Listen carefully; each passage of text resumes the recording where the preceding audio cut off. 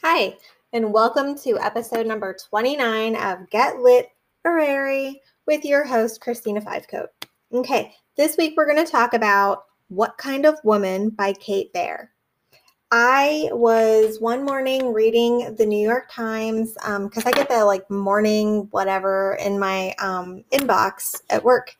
And so when I click on different ones, then I log into my account for the New York Times, and I'd noticed that this was they were reading about, they wrote about this woman, and it was titled, if you want to read the article yourself in the New York Times, it's called Kate Baer is Speaking Truth from Her Minivan, who says motherhood can't be literary, even poetic. So her book is called What Kind of Woman? And it is a book full of poetry, and it's really relatable. It's really relatable poetry. I screenshotted just a couple of them, but they're all about being a woman, right? About marriage, about kids, about men, just everything you could think of, childbirth, love, being a mom. There's one that she shared. It's called Like a Wife. The week before my wedding, my friend's dad said, just don't get fat like other wives do. And so I brined him in a deep salt bath, added thyme and celery, devoured him whole in one big bite. So he could see just how hungry a woman can be. Isn't that amazing? And so that I read in the review. That's in the review. And a couple of the other ones that are in the review are, there's Motherload. She keeps an office in her sternum, the flat bone in the center of her chest, with all its urgent papers, vast appointments, lists of minor things. In her vertebrae, she holds more carnal tasks, milk jugs, rotten plants, heavy-bottomed toddlers, and all their mortal rage. And in Interview with Self, she asks, and these are all in the review, the New York Times review, can I have it all? No. Can I have it all? No.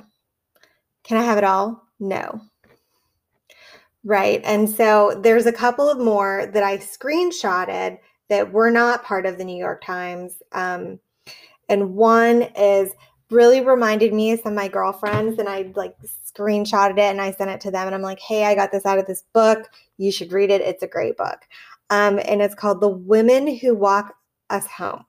The ones who arrive with a bag of clothes, 4 tired lemons, half a story from her sister's trip to Paraguay. The ones who keep our secrets and whose secrets we keep in potted plants in every ocean we've ever known. The ones who know our husbands, their little pleasures, our lovers, and our scars. The ones who stay, hope like a moth, who stare into the gaping tomb and are afraid of its unveiling. The ones who will be there, even then, to walk us home. And then I thought this one was hilarious because, men like to mansplain things all the fucking time. So relatable. Things men say to me. Fun fact, you will like this. Fun fact, I knew your mother before you were born. Fun fact, I don't normally read women writers, but I've read you.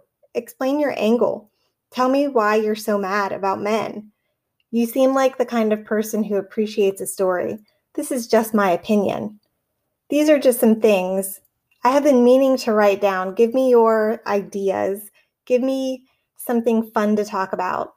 Let me tell you all the ways I see a girl like you, right? Because as women, men always feel like they need to tell us something, right? Like they need to mansplain something. They need to explain something that we're actually probably experts at, but, they're men and they can't help themselves. But so if you're a woman, I highly recommend this book because it's really great. Again, it is called What Kind of Woman by Kate Baer. And it's a really quick, really short, I think I read it in 45 minutes cover to cover. And so I don't really have anything else to say about this book. It was great. I saw it in the New York Times that very same day. I requested that the library, my public library, purchase it because you can do that. I don't know if you knew that, but public libraries usually have a way for you to request a purchase. And then my public library then notified me and said, hey, we bought this book that you recommended. Thanks. It should be available, within however long, I think they said 24 hours. And then you can check it out. But so I also happen to work at the public library. So I got that email. And then when I got to the public library later that evening, I saw that it was available and I borrowed it.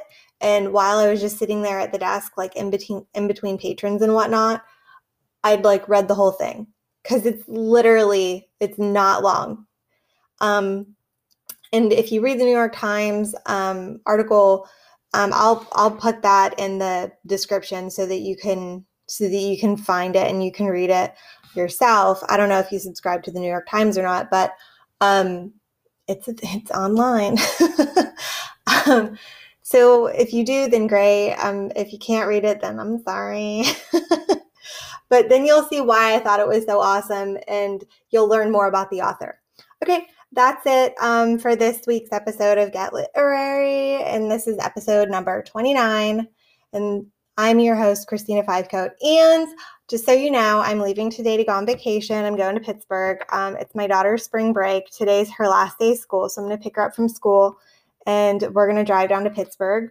And I'm not sure, I probably told you this already, I'm from Pittsburgh, and so I'm really excited to go back, see some family, see some friends. My husband is staying here, and my son lives with my sister currently, and so he has off on Monday, and so I'm really really to get to hang out with him and spend some time with him because it's not something that I get to do very often. I don't think the last time I saw him was maybe in June. So, and the last time he intentionally texted me back before this, last week, was in July. I mean, he's 20, so it's whatever. And I get updates from my sister and her husband, my brother-in-law. So it's whatever. But yeah, I hope you enjoyed this episode. Have a lovely day. Bye.